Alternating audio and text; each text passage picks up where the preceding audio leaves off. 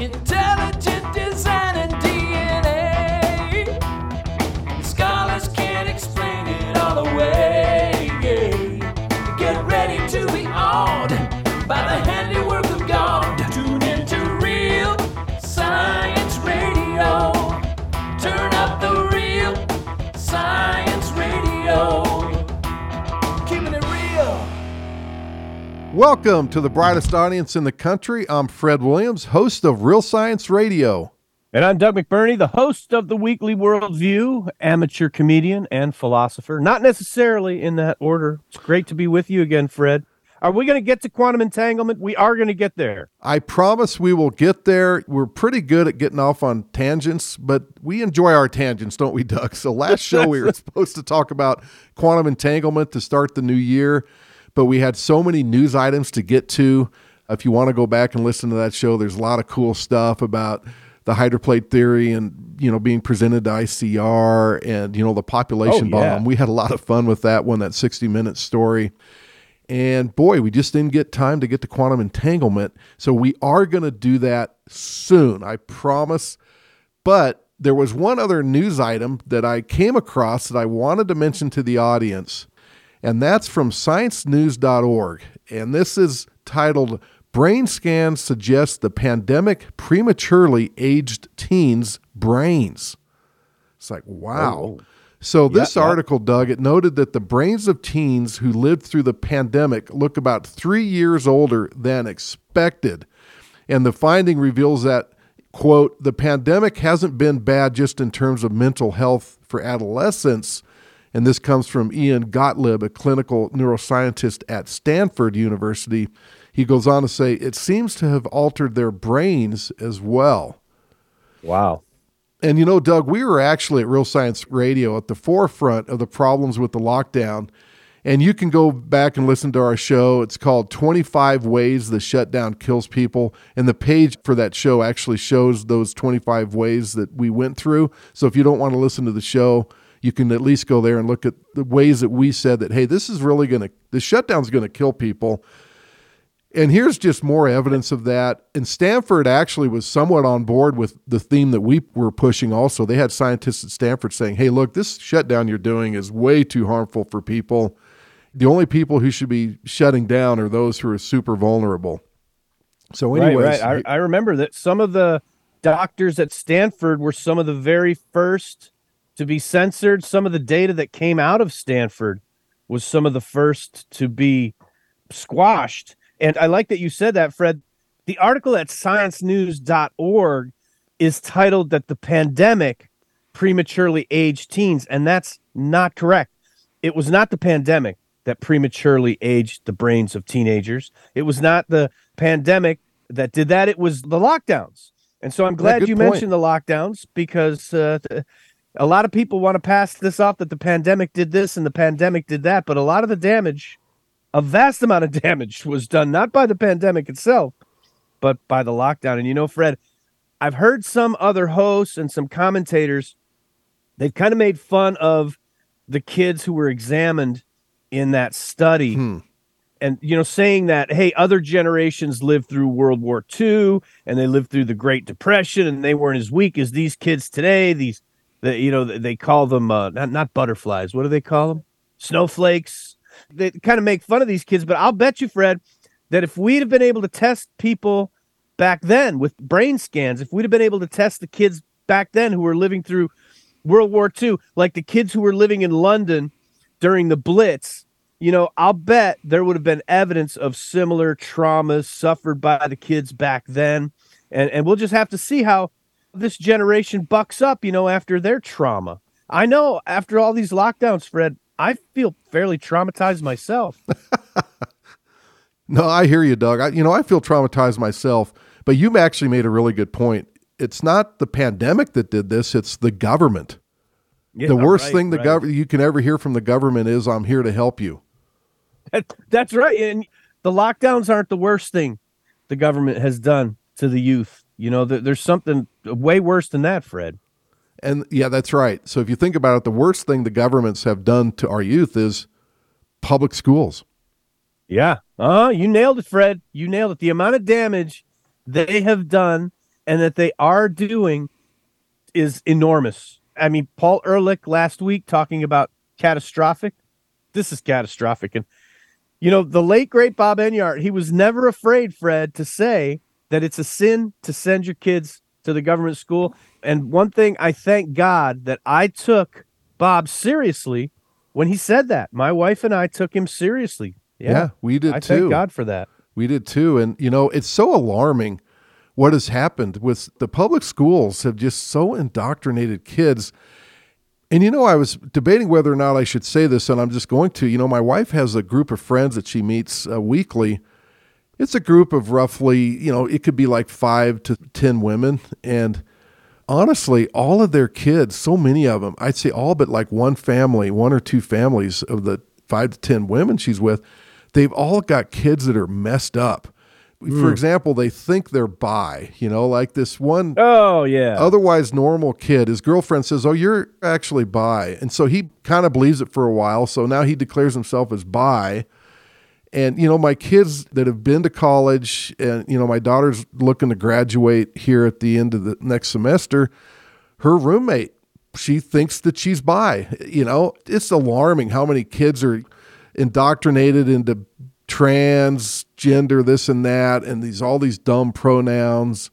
It's so bad. And I'm telling you, it's really messed up kids, because it's just amazing, just across the board, how psychologically damaged and perverted their minds have become. It's astonishing, the world we're Fred, in, You're so right, Fred. I can't tell you how many conversations I have with adult people with their kids in the government schools, and they talk about how horrible the government schools are. And it's this bizarre disconnect between, like, are you listening to what you're saying? And do you understand that you should not be sending your kid there? Have you thought about that? It's really strange. I think it is psychological damage, yes. Yeah, and I know that this won't be popular to some of our listeners, but one of the common things you'll hear is, "Oh, but the school district that my kids are going to is the best in the area." I hear that way too much. It's still a public school. It's still a godless education, and they're still going to promote all this nonsense pronoun stuff and everything else that comes with a godless education. But some good news. I want to get to some good news, and then we're going to get to quantum entanglement. This is fantastic. So before the late, great Bob Enyart's passing back in September of 2021, he had actually completed the second edition of his book, The Plot. And if you don't have this book, it needs to be on your bookshelf. It's a thorough look at the plot of the Bible that is just fantastic. The number of details and just super interesting stuff that really fits. The whole picture of the entire Bible fits together. And this book puts those things together for you. And the good news is that a team of the Enyart family and people who helped them out, they got this thing published, and it's just now been released. And you can go to rsr.org/store, and it'll be prominently displayed, a link to the new edition. I highly encourage you to get it. And it's just another book to have on your theology shelf. And I believe it's the best account of the Bible. Some listeners may not agree, and that's fine. I mean, iron sharpens iron, and we want to reason together. And Bob, like all of us, was just human. But boy, I think his insights are fantastic. I can't swear enough by this book. You need to get it. Well, I'll tell you, Fred, in almost 30 years of helping Bob promote the ministry, the number of people who told me that the book changed their life, it helped them understand the Bible, it helped them reconcile what they had thought were contradictions and difficulties that they had struggled with, some people for decades, for their entire adult lives, with problems that they couldn't figure out in the New Testament.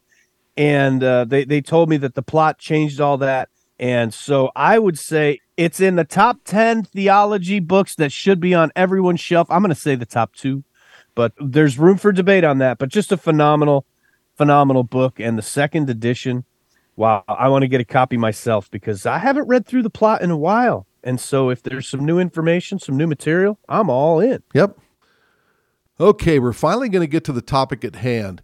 So as many of our regular listeners are probably aware, the last few years of Bob's life, he spent a great deal of his energy and research on quantum physics. And I was kind of along for the ride, Doug. I honestly had been a little skeptical of quantum mechanics because it just felt like to me it was more of the wisdom of the world kind of stuff that for me kind of put it on loose sand, and I just didn't take it seriously. Yeah, Fred, I remember listening to the show. I would think, what is going on with Bob? It was too big of a concept for my mind. I hadn't really thought through much of physics, let alone quantum physics. And so, it took me a while to come along on that one. Yeah. And it was just through his work on this, and I started to look into it and just what he had already discovered. And I realized just how real quantum mechanics is. And now, honestly, I can't get enough of it. I mean, I'm reading about it all the time. I'm watching videos on it. And when you get into it too, you realize it actually is super great evidence for God and the creation. And it's tearing down some paradigms in science too. It's kind of an elephant in the room for a lot of scientists. And I like that because, obviously the secular scientists don't like anything that point to intelligence of greater than theirs, to a creator that's above them, who's God, And so this is something that I'm hoping that Real Science Radio gets into a little bit more this year. And it's not as scary a topic as people might think. At Real Science Radio, we're not going to get into the detailed mathematical equations, and we're going to present kind of the layman's view of it. Well, there'll be some details, some hard science, but for the most part, this is stuff that people will understand. It's super fascinating what quantum mechanics is revealing to us. And I can tell that you've gotten into it, Fred, because you sent me an article that you wrote for your local creation group, and it stuck in my mind and gave me the idea that we should really go through some of these thoughts right here on the show. Yeah, so the local creation group, Rocky Mountain Creation Fellowship, we have a newsletter called Foundations Newsletter. And by the way, the producer and editor of this fantastic newsletter is Ed Jolman. He's on the board of Rocky Mountain Creation Fellowship. And he just does a fantastic job with this newsletter. I think it's the best newsletter for a local creation group. And you can actually get a free printed copy. If you're the type who doesn't like to get on the internet all the time, you just want to have something you can read at the dinner table or, in breakfast in the morning, you can go to youngearth.org and sign up for this. You can also read them online. We made a recent decision at our board meeting that we're going to make all copies available online, including the most recent copy. So you can either read the copy online or just sign up for the newsletter and we'll mail it to you for free. And it's so good. So, hey, cool. Yeah. So the newsletter, he asked me to write an article for an upcoming newsletter, and I thought, what would make a lot of sense? And I had been interested in quantum entanglement, so I thought, okay, this is what I want to write on. And it really played in well because we had this Nobel Prize announcement back, I think it was in November, the Nobel Prize in Physics, and it went to 3 scientists for proving what creationists have said all along. And that's that the universe is more than just matter and energy. And so what these 3 Nobel laureates' work involved were independent experiments that closed the final loopholes in what we've been talking about. We've been wanting to get to this phenomenon called quantum entanglement. It's what the famous physicist Erwin Schrödinger tabbed the characteristic trait of quantum mechanics. So he dubs that quantum entanglement is the biggest thing with quantum mechanics. Yeah, wow. So, Doug, I want to present a bird's eye view of what quantum entanglement is. And yes, lay it on me. Help me, because it sounds too big for my head, Fred. It sounds too big for my brain. Well, again, from a bird's eye view, it's not. It's pretty straightforward and hopefully not too difficult to grasp. So I'll do my best to attempt to explain it. So you start with 2 objects, and we'll call one object Object A and the other object Object B. So each of these objects have 2 possible states. So as an example, I'll say one can either be red or it can be blue. So each of these objects can either be red or blue. Perhaps the object is like a wishy-washy politician who, depending on the direction of the wind or which state he is campaigning in, is either a Democrat or a Republican. That I can relate to. Yeah. Like how Romney, when he was running for president, he was pro-life when he was in Utah. And then almost in an instant when he's back in Massachusetts, he's back to pro-abortion. So anyways, let's say through a subatomic interaction, and don't worry about the details of that, object A becomes entangled with object B. So what this entanglement does is link the objects as a system. So now imagine the two politicians, object A and object B, must now in their entangled state always be diametrically opposed on all issues. Because they're entangled, they're going to have the mirror effect, a mirror view of the other. So you could call this maybe the conservation of public policy. But in the quantum world, it's really, the particles are obeying the conservation of matter and energy and angular momentum, things like that. So in their entangled state, whenever object A is red, or the politician object A is red, object B will always be blue, and vice versa, 100% of the time. Okay. So if object A votes for lower taxes, object B is 100% guaranteed to vote against lower taxes, right? Yes. And if object A is observed to be dancing on his left foot, at the same exact moment in time, object B is 100% guaranteed to be dancing on his right foot. Is that a good analogy? That actually is. There you go. So now here's where spooky at a distance, and this is a phrase coined by Albert Einstein, comes into play. So Albert Einstein did not like this stuff because, and we'll get to why Albert Einstein was a critic of quantum mechanics. If you separate object A from object B by any length, even the length of the entire universe, you get this same behavior. So object A's observed behavior is always instantaneously reciprocal of object B's observed behavior. So it doesn't matter how far apart these politicians are. If one is on one side of the universe and the other politician is on the other side of the universe, and one politician believes something about taxes, it's 100% guaranteed the politician on the other side of the universe is going to believe the exact opposite. It happens every time. And Einstein, Doug, he was actually a fully committed materialist. That's why the world loves Einstein. And they just push Einstein, push, and how great he was. And he was a brilliant man. But he definitely was wrong on quantum mechanics, and we're going to get into that. And that's what these guys who won the Nobel Prize said, that he was wrong. Anyways, he refused to accept this behavior as real.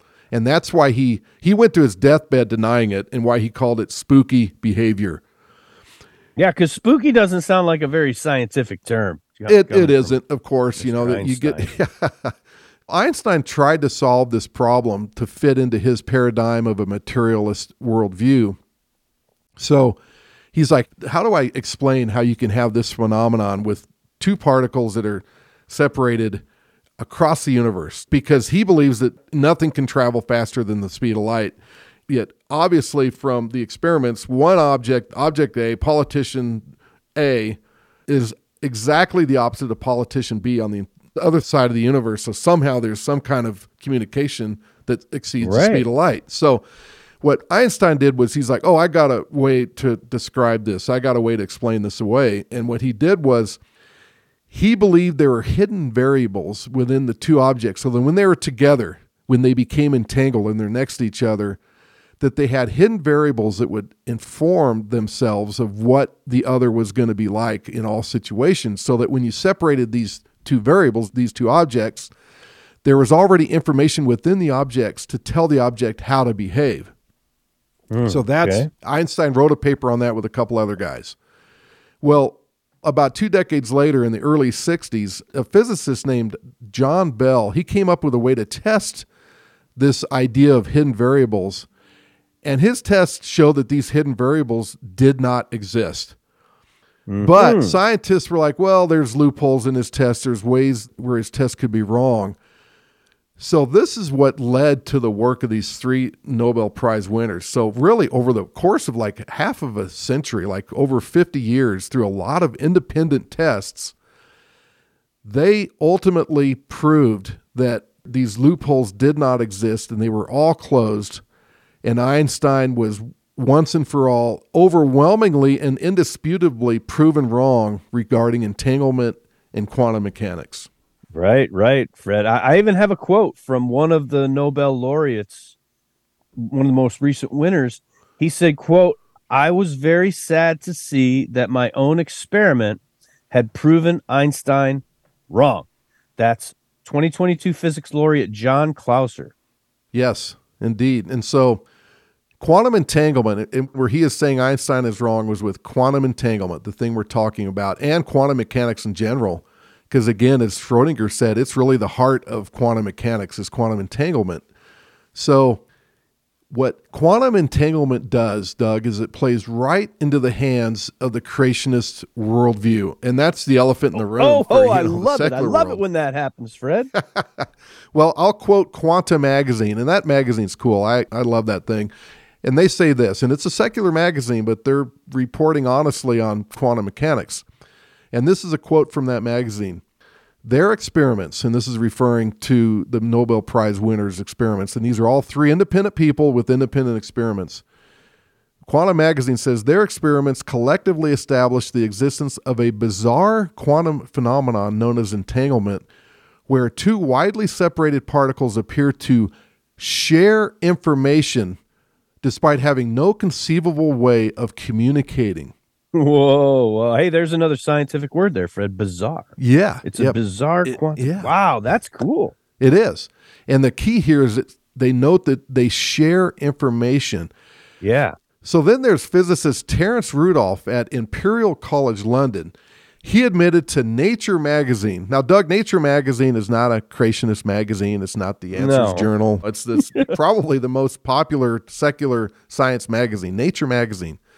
He admitted to them that entanglement, quote, shows that in quantum mechanics at least, some things transcend space and time. Whoa. Wow. So in 2017, the website BigThink advanced that the basis of the universe may not be energy or matter, but information.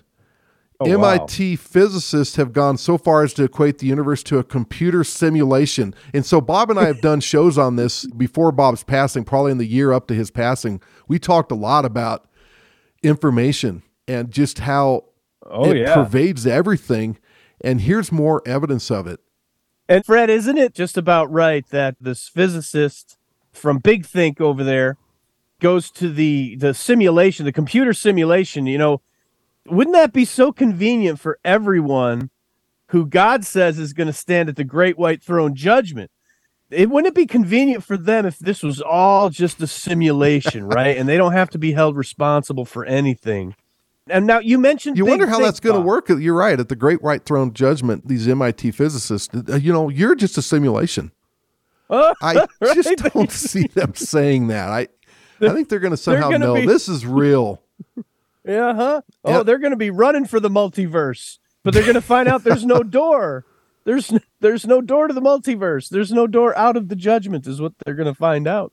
Oh, man. Oh, man. Yep. Fred, you mentioned Big Think, and I was astonished to hear that the website Big Think, by the way, if you go online regularly, it's one of these news feed items. Like I have a Yahoo account, and if I go to Yahoo, this Big Think gets a story pushed into my feed regularly. So it's one of these websites that is an appeal to authority and an appeal to science that's pushed in front of a lot of people all the time by big tech. You mentioned that they actually said at bigthink.com, some things appear to transcend space-time. I have an article, Fred, that I got pushed into my feed over the holidays from bigthink.com. And the title of the article caught my eye because the title was "The Real Reason You Can't Go Faster Than the Speed of Light." Which, if you've been listening to what Fred's been talking about with quantum entanglement, it appears that the information between two particles can go faster than the speed of light. So, Fred, I don't know about me. I don't know about you. I don't know about my car going faster than the speed of light. So maybe they have a point here that I can't, or at least I can't right now. But let me just read from the article, Fred, that was pushed into my news feed and the news feed of probably millions and millions of other people. The scientists at Big Think, they say even the most informed science enthusiasts often have wrong understanding. Now, let's stop right there because that I agree with. I'm going to yes. circle that part. They can often be wrong. They say you cannot go faster than 186,000 miles per second. And now they use the word you, and so I can't argue with that because I can't. But we're talking about quantum entanglement. They say to understand why you can't go faster than the speed of light requires that we learn from Einstein. Our common experience tells us that space and time are different things, but Einstein realized there is a single thing called space-time. And Fred, you just talked about big thing saying it appears with quantum mechanics that some things transcend space-time. Yes. And by the way, space-time is one word. Yes. And we're going to see there's obviously a motivation for Einstein to oppose quantum mechanics because it flies in the face. It does. It flies in the face of his theory of general relativity, whether or not you want to admit it or not. And we've got creationist friends that are brilliant people, and they believe that it doesn't. But at the very least, this is a problem, and it needs to be acknowledged. You know, why was Einstein so against it? Because he was famous by the time this stuff started coming out about quantum mechanics. Oh, yeah. And he was well known for his theory. You know, his theory of relativity wasn't super popular at first. Well, then, the world started accepting it. And this was a challenge to something that made him famous. And, I can't prove that because of his bias for his theory, it caused him to be biased against quantum mechanics. But I think just common sense says a pretty good case can be made for that. We get into that later in the article that I had prepared for the Foundations magazine. I'm not sure when that's going to appear, by the way, but I think it's going to be in the next issue. If not, one of the next issues this year. We've actually moved that thing to a quarterly newsletter. Well, hopefully, Fred, I could get my hands on the next issue, and especially the issue that has your article. But speaking of space-time, we're running out of space-time, Fred. But now we can't leave this. We have to come back on this. We have to talk a little bit more about space-time. We've got a lot more to say about quantum entanglement. But for everyone out there, you can go to realscienceradio.org, check out the second edition of The Plot that's now available. Go in and sponsor a show, help keep us on the air, and Lord willing, come back with us next week, and we will wrap this up all about space-time and quantum entanglement. That's right. And, for the listening audience, for those of you who've been listening to us for a long time, we at Real Science Radio do not believe God is outside of time. And so we're going to get more into this issue of what we mean by, when they say that quantum mechanics transcends space-time, there's a part of that that's true, but you're going to find out more details on this. We don't think God transcends space-time. Information transcends Einstein's equation E equals mc squared, and we're going to get more into that on the next show. Yes, I just want to make it clear, Fred, that I was using the term space-time tongue firmly in cheek. Exactly. Yeah, so obviously we can't finish quantum entanglement in this show, but we promise we'll be able to wrap this up in a part 3, even though it's really kind of, Doug, it's really part 2 next week because we never got to quantum entanglement in part 1. Well, but that's the fun of Real Science Radio. There's so much to talk about with God's creation and just things in the news, and it's a lot of fun. Our audience is great. We get comments from all over the country and even outside of the United States. And we just thank our audience for putting up with us, but they know that we'll go off on rabbit trails here and there because there's so many wonderful things to talk about when promoting the truth of Genesis, which is so That's important right. because, we mentioned earlier in the show with the public education people are getting. yeah. Really, a lot of time is dedicated in the public schools to attacking Genesis, the truth of Genesis. That's right. Yes, including it's the a truth direct of attack. marriage, man and woman at the time of creation. It's not Adam and Steve, people. It's Adam and Eve. That's right.